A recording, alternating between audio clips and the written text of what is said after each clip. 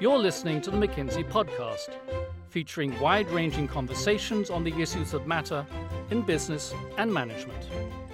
This episode is brought to you by the McKinsey Quarterly. Welcome to the McKinsey Podcast. I'm Lucia Rahili, sitting in for the podcast's regular host, Simon London. Today, new research on a hotly contested topic that affects all of us, from leaders right on down the line: performance management, or how we define, evaluate, and reward success on the job, including the much dreaded, often derided, and in recent years sometimes discarded annual performance review.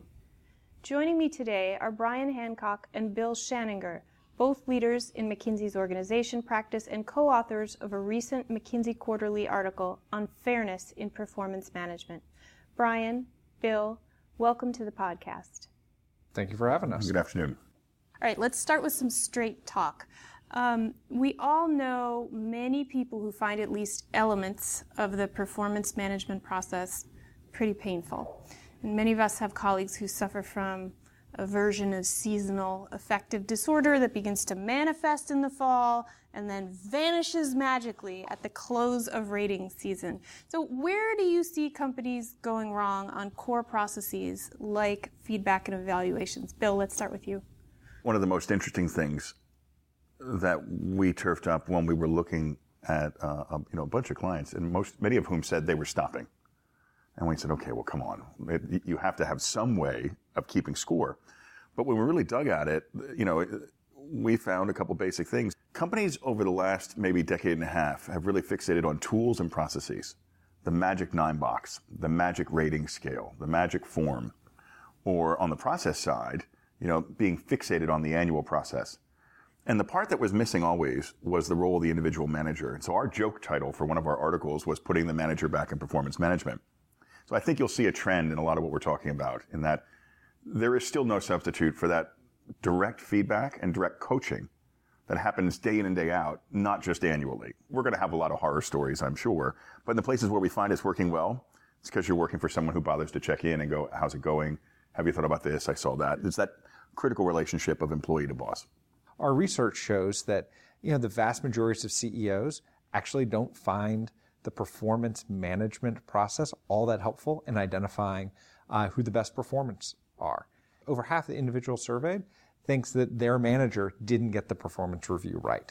And so we've got a process that the people receiving the review don't think they got it right, and the CEOs don't find it useful, yet we're stuck in this annual cycle of going through this because it's, in some companies, the only time where they can force managers to give feedback. So they say it's worth all the pain to have at least one annual conversation. So this has been going on for decades, right? Performance management, not a new concept. Why now? Why are companies putting core processes back on the front burner at this particular juncture? And why do we think we can fix it now?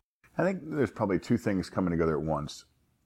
One, when you saw a run of clients get rid of the ratings, they ran into the very real problem that, at least in North America and Western Europe, you really do need some form of a documented administrative evaluation of the year to make any employment decisions. Or you treat everyone exactly the same. So there's just a basic legalese version of you need something. And when you went and looked at the people who made the big ballyhoo, we're getting rid of it, if you scratch even a little bit, they went to ghost ratings. They went to conversations that were calibration that really was a rating. And so there was, in the background, that was the administrative function. So they recognized they needed something, but they were all saying, we can't do what we were doing before. And what had that started becoming was purely administrative outcome over maybe, let's say, I think when we went it back, it was like 25 years. So that would take us, to the mid-90s. You had re-engineering, right? And that was a process orientation of lean it out. You had massive budget cuts and real downsizing during the 90s. Then you had the E-HR era in the late 90s, early noughts. That was the rise of self-service. Then you saw another round of massive cuts and increasingly moving to centers of excellence and distributed things. And so in general, the people that used to feed the beast and or that had spans of control, like the HR business partner, small enough to really provide coaching, not there. So who did it fall on? It fell on the manager. And then the manager suddenly felt overwhelmed with an increasing level of the bureaucratic nature of the process, and they started mailing it in. That's the reality. So no one was getting anything out of it that they wanted. And if you think most humans like knowing how they're doing.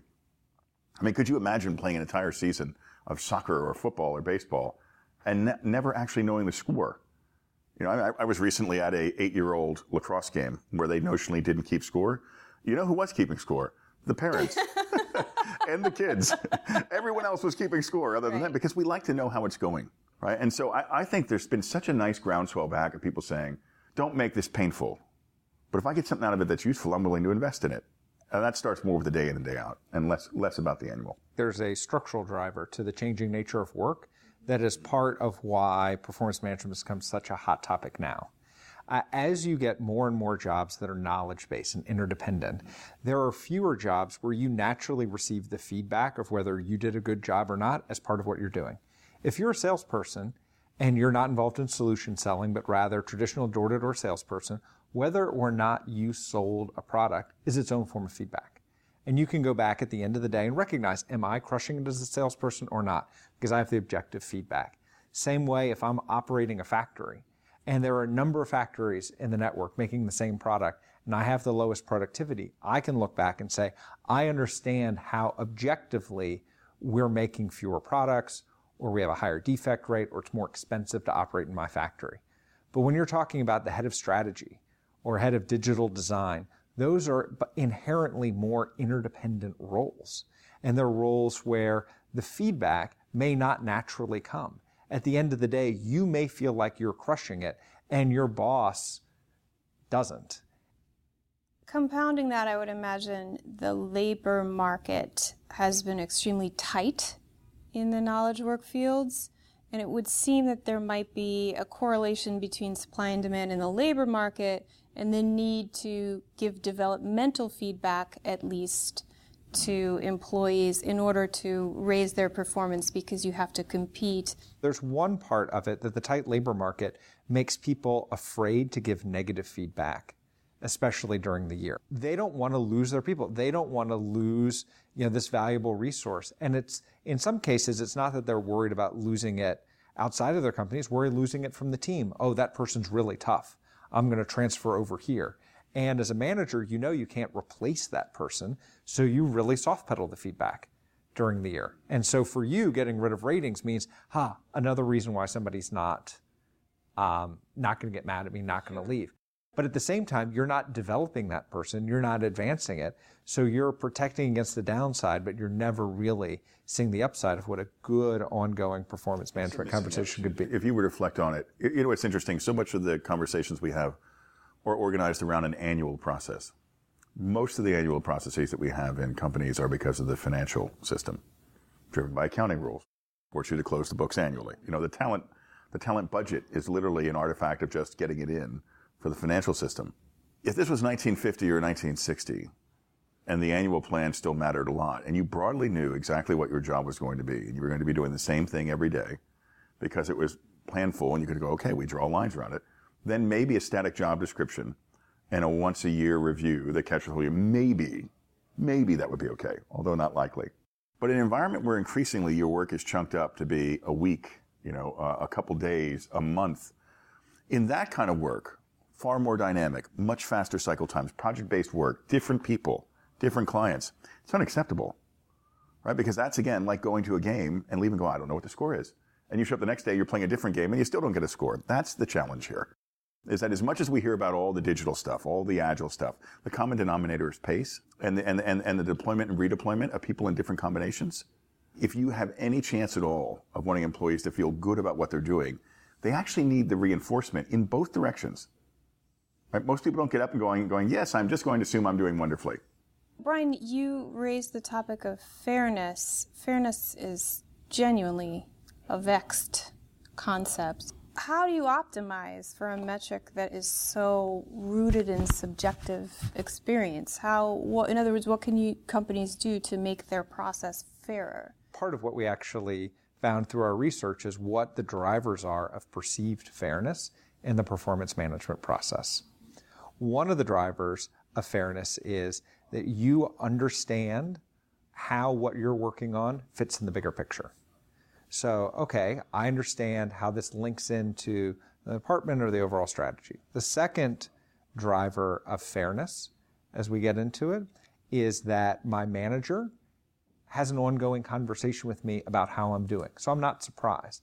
There's an ongoing component. So I know what I'm working on, how it fits in. My manager has the conversation with me. And the third component of fairness is about differentiated compensation. And in particular, two kinds of differentiation. One type of differentiated compensation is making sure that the people that are loafing aren't making the same as what I'm making, because that's not fair. They're not pulling their fair share. And the other is that we're recognizing and fairly recognizing those who are disproportionately good performers.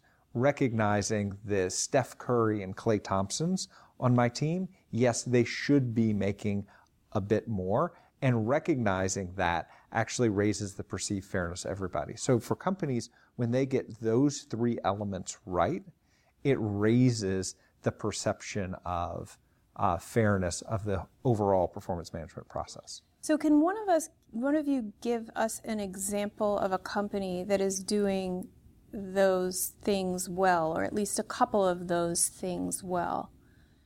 Take, for example, people feeling like their work and their contributions matter and align with the business goals. How does that play out in practice? We happen to spend a lot of time studying organizational health. And some of the components of that talk about things like strategic clarity and role clarity. But if you think about that chain, it always starts with a few questions like, what's the long game for this company, and do I find it meaningful? Basically, do we do something that I think matters? You go, okay, that's a great idea. What's our plan? And the plan ought to be pretty detailed. Hey, here's the milestones, here's the targets, here's the goals. And I just said goals and targets, right? Which is the annual goal setting exercise. For you to even have a hint at fairness, you got to start from those two things. I like our long game. I got our plan. I know what success will be judged by. And then ... down, and I know what my part of it is. And it is obvious. Classic role clarity, which means I know what you're asking me to do. I know what good looks like, by when it has to be done, with whom I have to work, and what I can decide on my own. When you have that, they at least feel like they have a fighting chance. So that's almost like the hygiene factor. And then you get into the two other things Brian was talking about, which is good old-fashioned, the manager showing up and coaching. Hey, I tried this. Have you thought about that? Ooh, that didn't go well. What do you think about this? You know that you have a fighting chance, because it doesn't have to be easy. With increasing pressure for performance, you'd expect that the target setting part would feel pretty stretchy. I think we've seen organizations do a much better job, particularly we're in professional services, right? Where you see project-based work, IT shops that have adopted agile ways of working. Any place where they've been allowed to break it down, much easier to draw the link, an immediacy link of the thing you're doing today and how it impacts it, right? Also an attack again on the long static job description, right? Because it's too hard to connect to, right? You'll see things ebb and flow and change. And for sure, I think that's a big part of it, right? This sense of meaning. I mean, it's been labeled to millennials, right? Millennials get labeled with a lot like, oh, I want my work to be meaningful. Oh, I expect someone to be thinking about my development. If you were to convert those claims, and what Brian was talking about matters to fairness, into plain language, I'd like to know someone cares about me. I'd like to know the things I'm working on matter, and I'd like to know how it's going so I have a chance to be successful. Well, who wouldn't want that? It's no wonder that the data was so obviously one-sided, saying, if this doesn't seem fair, it's not going to yield any performance improvement individually or organizationally. So you're relating this to millennials, but in fact, it sounds like what you're illuminating applies across demographics. Everyone wants to feel like what everyone. Yeah.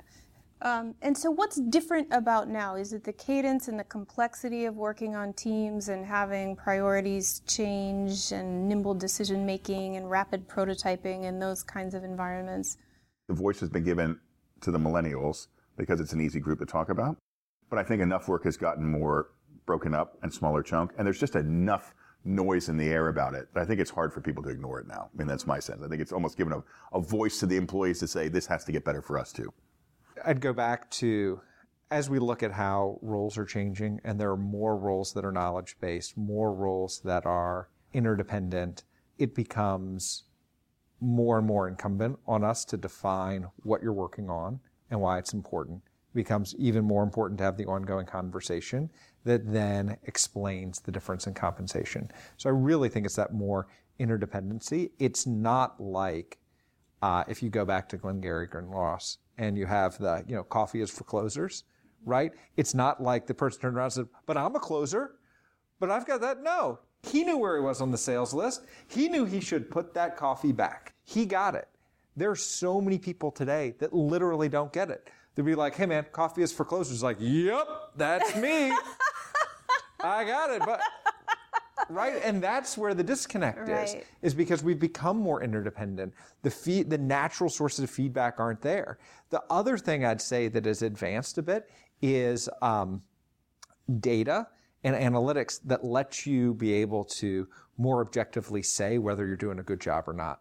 And the best example of this is in sports, actually. If you look at the advanced statistics in baseball that can help go into analytics of whether or not, where you are on the wins above replacement, now you really understand in an advanced way, okay, what is it I'm supposed to do? Okay, actually I'm not supposed to steal bases because stolen bases are actually net a negative thing. I know where I'm supposed to be on the field because the analytics is telling me, like, I understand now in a different way what I'm supposed to be doing and how it ties to the bigger mission of getting men more on base, not going into unforced out, like all sorts of other things. Then you've got the whole thing about what the manager is supposed to do. If you're a role player on an NBA team, they tell you what role you're supposed to play. And now they tell you how you're supposed to go in the role, whatever. And then the compensation actually follows those. There are role players now that get paid a lot better and a lot different than role players were in the past because people understand what the value is and everybody sees that new system as fair. But it required some shift to get there. Sure. Well, also the notion of coaching, that's a built-in part of the sports function. Less so in knowledge work, to Bill's point, in that most managers don't have time now to spend, particularly now that there's been this proliferation of communication channels and people are slacking and instant messaging and texting and using internal platforms and so forth.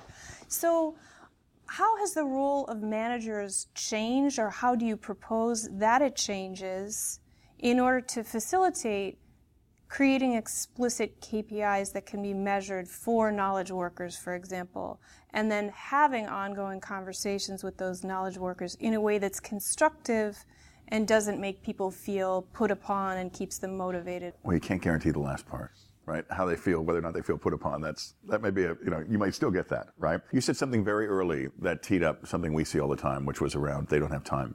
So I think we would hypothesize that I think we can all agree if someone's doing a piece of work for you, that you checking in with them about making sure they understand what you're asking, how it's going, and then positively recognizing, rewarding them, I think most people would go, oh yeah, that's a good idea. So if we agree that in general that's a good idea, but we know it's not happening, well then it's worthwhile asking why aren't otherwise well-intended managers not doing what we know is obvious? Now, one that you hypothesized is I don't have enough time, but I do think we see a broader range to that, right? We bundle it basically into three basic things.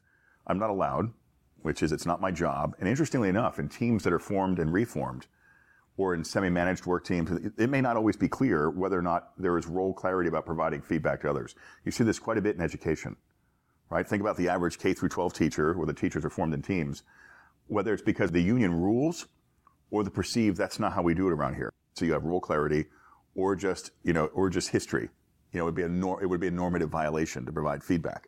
So, if it's not my job, it could be because they actually just don't think it's their job, particularly in a professional setting. How many coders are giving each other feedback on their code? Even if one is a tool-carrying manager. In knowledge work, you see a lot of managers who still do the profession. The second one was the one that you talked about, which is, well, I can't. I don't have the time. I don't have the resources, or I don't know how. Very few people are going to say they don't know how to give feedback, but some of them actually don't. Right. That's why there is some skill training on this to be, behaviorally focused and what you can do, et cetera, not be emotion laden, not assume intent. But the time and resources one is interesting because, in particular, as we have leaned out organizations, we've increased spans, we've increased complexity, we've increased expectation that you are plugged in always from the moment we give you what used to be a BlackBerry, now a phone. There may be many situations where managers feel like they actually don't have time. I can think about in many client settings where literally the first thing we did was get a handle on what the daily manager routine was today and then what it should be. And you'd have to do things like no meetings before lunch. Period. You must be at first starts. You must be at the tool talks. You must be at the morning briefing, that kind of stuff. Right. And by the way, you're going to go meet them when they come back in so you can give them feedback. Sometimes you have to structurally insert. Being a manager, think about this. The manager is saying, I don't have time to talk to the people who do the work for me. I do, however, have time to do paper, to do email, and go to meetings. When you say it that way, it is absurd that it's not happening. But that's how we've filled up their day. And then the third one is, and this gets a little bit more emotional because you think about some of the more charged things, which you had led to, which for some folks, it's just you're messing with my relationships, my standing in the community. For many people, it is just too charged because they themselves will probably have been on the wrong end of some tough feedback. And they didn't like how they felt. And they inevitably project that out onto them and go, ooh, that might be really tough if I'm telling them that didn't go well. When meanwhile, the other person on the other end of the conversation would likely just be able to go, yeah, that went really badly. How can I do that differently? And what you're left with, both people, you have the employee going, I don't know where I stand. Why haven't they said something? Why aren't they helping me? And you have the manager going, oh, I don't want to make them feel bad. It'll get better tomorrow. That's just a vicious cycle. It never gets better. Do you genuinely believe that employees are that open to feedback? It seems to me a feature of human nature for people to fixate much more on one small item of negative feedback than on a suite of positive feedback. Sort of like my husband gives me a lot of compliments, but when he criticizes how I organize the dishwasher, it really sticks in my craw, and that's what I remember. And I have that experience myself delivering feedback all the time, that I give a generally positive review, and it's the one piece of developmental feedback that people feel anxious about. This gets to part of the skill of giving feedback. There are ways of giving feedback that are strengths-based, that are saying, hey, you are really excellent at delivering presentations, in organizing your thoughts when you talk in front of folks. Would be great is if that same skill, was applied to your written communications, so that it literally read like you would be talking, like you'd be giving a speech. So why don't you read that out loud when you do it? Because that would really pick up on your great oral speaking capabilities. And then that will flip to somebody and be like, okay, I understand two things. One, that I'm a valued human being, that I'm doing things right, that everything isn't all bad. And two, that's actually practical. That's actually a better way of getting me to do better than to say, hey, work on your writing. It gives me a way to think about it, building on my strengths. So there is a skill of how to do that. And look, not every conversation is going to, are you going to be able to have in a strengths-based way? But there are skills, even if something went really badly, just asking the open-ended question. So how do you think that went? And, for the vast majority of people, they're like, that did not go well. Like, yeah, totally agree. Now we got it on the table. How do you think we should be thinking about? What do you think did go well? Why do you think? And you can ask probing questions. Okay, so let's talk about comp, because that's a factor that people really care about, right? And in the U.S. in recent years, I think the low inflation environment has often translated into constrained increases, even for higher level performers. You guys view comp and designing a fair comp system as one of the principal elements of a functioning performance management approach.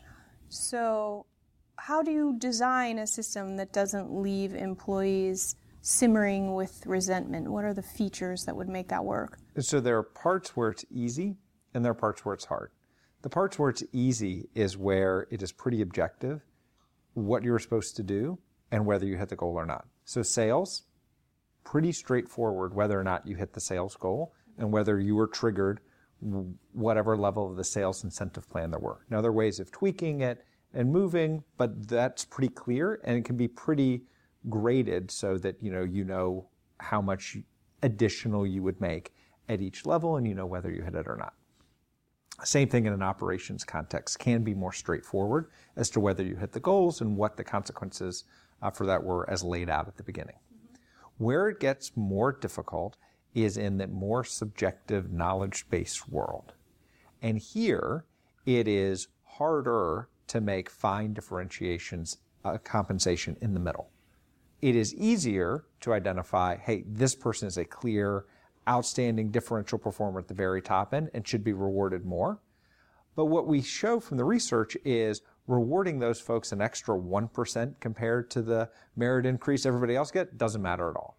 Kind of needs to be 15% or more for that to really matter, for compensation differentiation to really make a difference on the high end. However, the perceived slight, if somebody else that you perceive as doing roughly the same as you got an extra 1% bump, the person who got the bump is like, sure, that's nice, but didn't really do much for them. The other person is pissed, and they're going to be pissed for a month or for 2 months, and they will really simmer over it because it is a perceived injustice. And there is a wonderful video you can download on YouTube that is 2 capuchin monkeys that can see each other, one of whom is fed grape to do a simple task. The other is fed a cucumber. The grape is sweeter than the cucumber is preferred, and the capuchin monkey that gets the cucumber repeatedly when he sees his neighbor getting the grape for the exact same thing goes ballistic.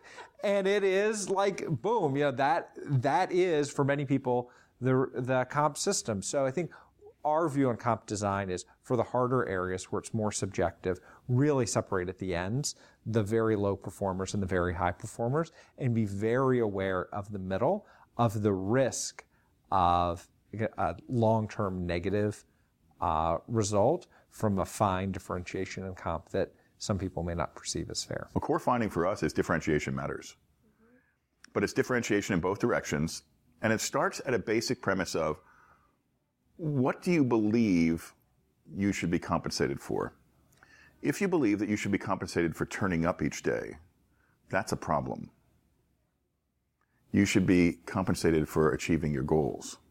Right. There's a difference, right? And then we start getting into all things around language, like we used to call something called it was an annual cost of living increase or allowance. Everyone got that. That was to keep you whole on inflation. Somewhere along the line, we've allowed a merit to become the synonymous with that, where everyone thinks they get a merit. Well, no, it's not merit. Merit, by definition, ought to be based on performance.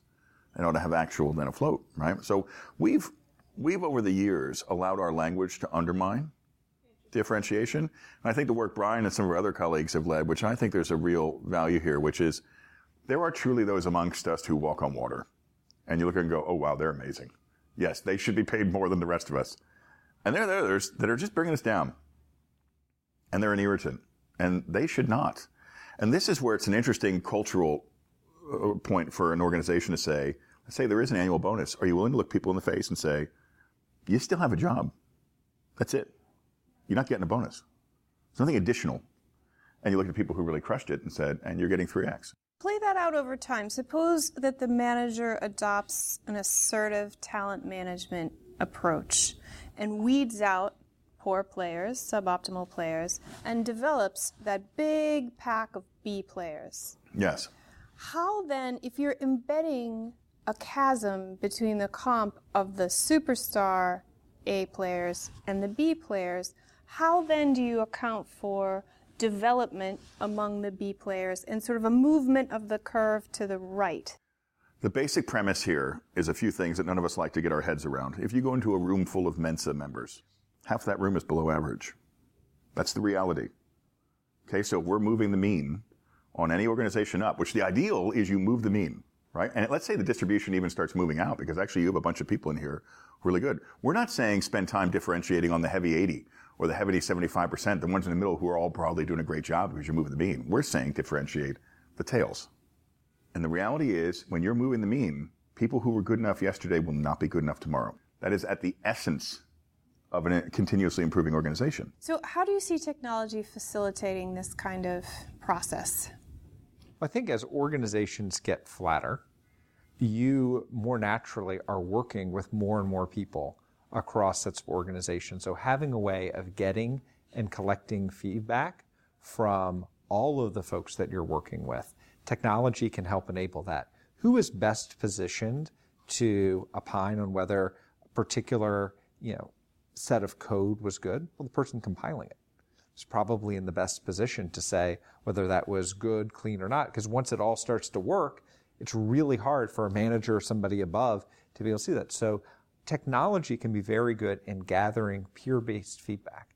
feedback outside of the formal hierarchies. And in these knowledge roles where it's harder to determine what good performance looks like because there's not a built-in performance management mechanism, it's not like the salesperson where you didn't make the sale, that ongoing feedback can actually, from your peers in a technology-enabled way, can actually make that happen. So we've heard a lot about gender bias in feedback and different ways that folks offer feedback for women versus for men.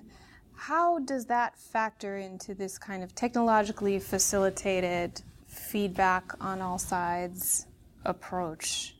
There's gender biases, there's national biases, there's cultural biases, it's all there, right?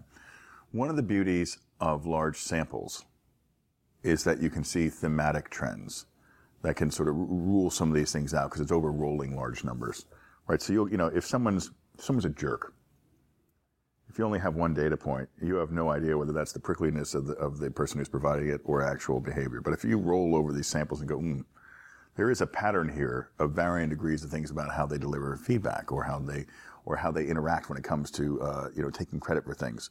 So large samples get a lot. There is also there's an opportunity here to separate out administrative feedback, which is that which goes into the review, from developmental feedback. It is really interesting that some of these platforms, whether it's like the apps or even people who are nudged to give the feedback, if you make it clear that the feedback is developmental, it is much more direct and much more pointed with much less varnish about saying, you're doing this is working, you're doing this is not. Give me your 2-sentence summary to a CEO or to a leader who really wants to break through on performance management. Improving performance management is about putting the manager back into performance management and making sure that you've got the right ongoing conversations versus a one-time annual review that may seem disconnected from the employee's reality. I think for all CEOs, I'd say, well, I just can only remind you of this. For everyone else in the organization, you are they. And if you want to change the tenor of performance, you have to change the way in which you're engaging on it. And the beauty of that is every person who has a relationship where they're responsible for leading others has an opportunity to do that every day. Right? So don't make it about the system. Don't make it about the process. Don't make it about the tool. Just start with the actual interaction. What are we doing today or this week? How's it going? What can we do better? Stop. Just do that. It gets better. Great. Brian Hancock, Bill Shanninger, thanks for talking with us today. For more on performance management, visit us at www.mckinsey.com. You've been listening to the McKinsey Podcast. To learn more about McKinsey, our people, and our latest thinking, visit us at mckinsey.com or find us on LinkedIn, Twitter, and Facebook.